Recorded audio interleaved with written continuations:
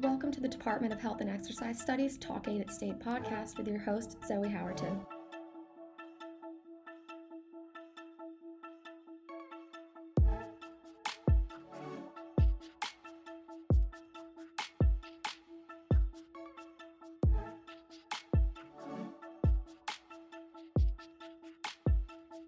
Joining me today is Dr. Jerry Loflin. Now a faculty member here at the Department of Health and Exercise Studies, Dr. Loflin shares his teaching journey and philosophy.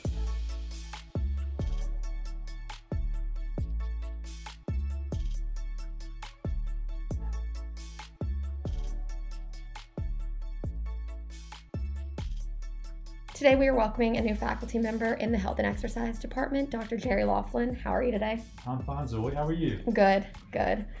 So my first question is, what exactly brings you to NC State and what has been your journey thus far? Why NC State? Yeah. NC State's had such a long history in educating students in health and exercise studies. So that history, the large department, the large university is what has really brought me here to this campus. I've been keeping up with the trends here in the department and watching all the wonderful things taking place here. So I've always been attracted to the department, and finally it worked out. Oh, great. That's awesome. Yeah, that's great. So on a broader note, what exactly made you decide to enter the teaching field? When I first started thinking about a career, I was always engineer focused through middle school, through high school, and I actually got into NC State to study engineering. That's cool. But during my senior year, some things started happening athletically that led me in the direction of some smaller colleges. Surprisingly, the athletics never did work out, but I found myself majoring in physical education along with mathematics. Broad focus. It is. And I ended up my first job teaching middle school health and physical education. Oh, that's awesome. Maybe not. But yeah, I guess I could see it could be hard. I always like to joke with my former students that I still stay in touch with that you folks pushed me back to grad school because I really didn't enjoy working with the behavior management side of teaching middle school. Makes sense. But I thought I would really like teaching. Yeah. I thought, where can I go to teach and not have to worry about behavior? Yeah, I think you have to have a certain personality to be able to deal with a lot of that stuff. You certainly do. Yeah, I'm not sure I don't have it. If I ever had it or ever will. Yeah. So I found myself with a master's degree in health and physical education, and I got lucky enough to finally earn a job at UNC Charlotte. Oh, nice. Teaching some physical activity courses along with a few lecture-based courses. I was like, I really enjoy these physical activity courses. And ever since that time, I've always been hanging out in the physical activity and structural environment. Oh, yeah. That's pretty cool. So what classes are you teaching here at State? This semester, I'm teaching primarily racket sports. Nice. For example, pickleball, badminton, racquetball, and then a few sections of fitness walking. Nice. Yeah, that's the outlier for sure. Yeah, how would you, I know all of those except for pickleball, exactly how, what is exactly how is that different from, I guess, the other ones? Well, all of them are racket sports. Yeah. 2 of the 3 involve a net. Yeah. When I think about pickleball, it's probably more closely related to tennis. Okay. You just scale down the size of the court. You scale down the height of the net just a little bit, not much. And you go from a longer racket with strings to a shorter racket that has a solid face. So racquetball and badminton would have a stringed racket. Yeah, I know how to play those, so I was kind of asking. And pickleball would have what I would say would be a slightly larger table tennis paddle. Ooh, that sounds fun. The ball, some people like to call it a wiffle ball. So it's made of plastic with holes in it.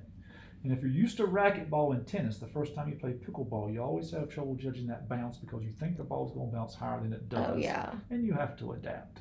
That makes sense. It's a social game. Seems like individual students, but also citizens of the world, they really enjoy playing it because it's on a smaller court, so you talk to everybody on the court. Yeah. You don't have to worry about yelling.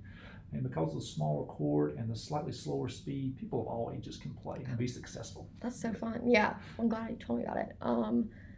So how would you describe your teaching style, I guess? if you had asked me that 20 years ago, I'd be like, I'm very much instructor-centered. Yeah. We're going to do certain things certain ways because that's the only way I know how to do it. Yeah. I feel like being a novice kind of entails that sort of. Yeah. And you hear that from a lot of beginning instructors. Yeah. But over the years, as you feel better about your content areas, you don't have to worry so much about studying your content. So that allows you to be a little more flexible and spend more time getting to know students. So today I describe myself very much student-centered. I try to create a very loose environment in the class so that students feel comfortable, being physically active amongst strangers, interacting with me, but also interacting with their peers. So I try to create an environment where, again, everyone can be their best versions of themselves in that moment. Yeah, definitely more being focused on like the adaptability there. I think that's great. So if you could only teach your students one thing, what would it be and why? That's a hard question. I know. I don't know if I could answer that if someone asked me. Especially not being prepped. You should have prepped me on that question. Sorry. No, we can pass it. No, I'm not going to pass it. You ask me the same question tomorrow, but I have a slightly different answer. Yeah. Oh, I'm that way totally. So. Yeah, if I could teach them one thing. As of today, it can change. I believe it would be, believe in yourself and always put your best foot forward regardless of the environment. That's a great. So if it's a family get together and it's holiday season, be your best self. Be the best version, be the best family member that you can be in that moment. If you're applying for a job and you're interviewing, be the best version of yourself in that environment. Definitely. That's great. Yeah, I think that's pretty good. So, kind of wrapping up some of these, what do you think people misunderstand about health and fitness the most? Out in the commercial world or out in the public and private world, I don't really think it's misunderstood.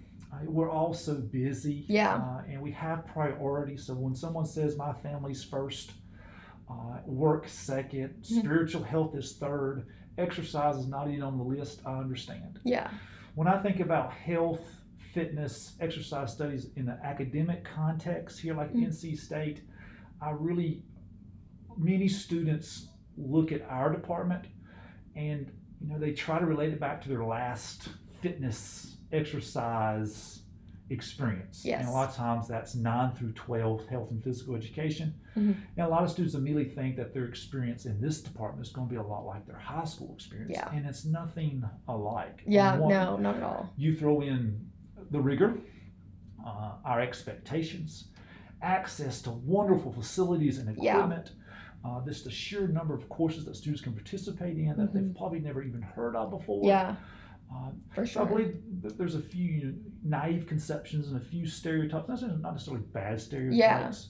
Well, I think anything from ignorance, like it just makes sense that you wouldn't understand it. We go back to what we last experienced so that we can try to be successful in the new experience. Yes. We're all guilty of that. Definitely. So I believe but in 3 or 4 weeks, a lot of times those stereotypes have been dissolved, and they're creating new opinions about what health and exercise studies and fitness can be. And that's one of our overarching goals.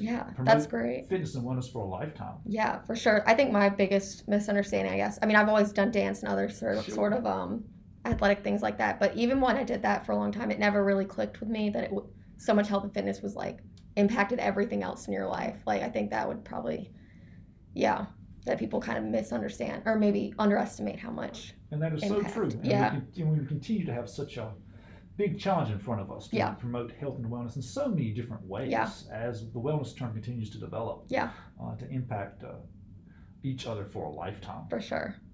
Yeah. So before we wrap up, is there anything else you'd like to share about your experience at State so far?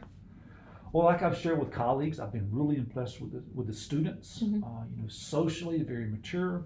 They're easy to engage with. They'll look you in your eyes and have conversations with you about class content, but also they're interested in talking to you about things taking place outside of class. So bright, very independent, and been a pleasure to work with. Yes, that's awesome.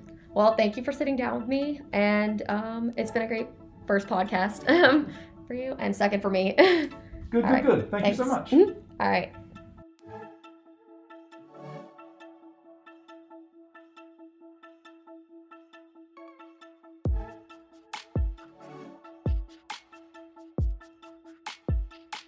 For more information on the courses Dr. Jerry Loflin is teaching, visit hes.dasa.ncsu.edu. Stay healthy, stay active, and go Pack.